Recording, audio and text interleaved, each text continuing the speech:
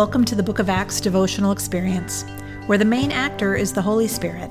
It's Thursday, July 29, and this is Karen Rivadeneira. I serve as Director of Care and Worship Planning at Elmhurst CRC. Today's reading is Acts 8:36 through 38. As Philip and the eunuch traveled along the road, they came to some water, and the eunuch said, "Look, here is water. What can stand in the way of my being baptized?" And he gave orders to stop the chariot. Then both Philip and the eunuch went down into the water, and Philip baptized him. The confidence of the eunuch in this passage astounds me, as does his very sophisticated and broad theology.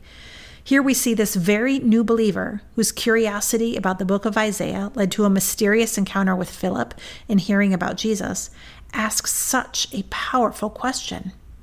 What can stand in the way of my being baptized? He asks.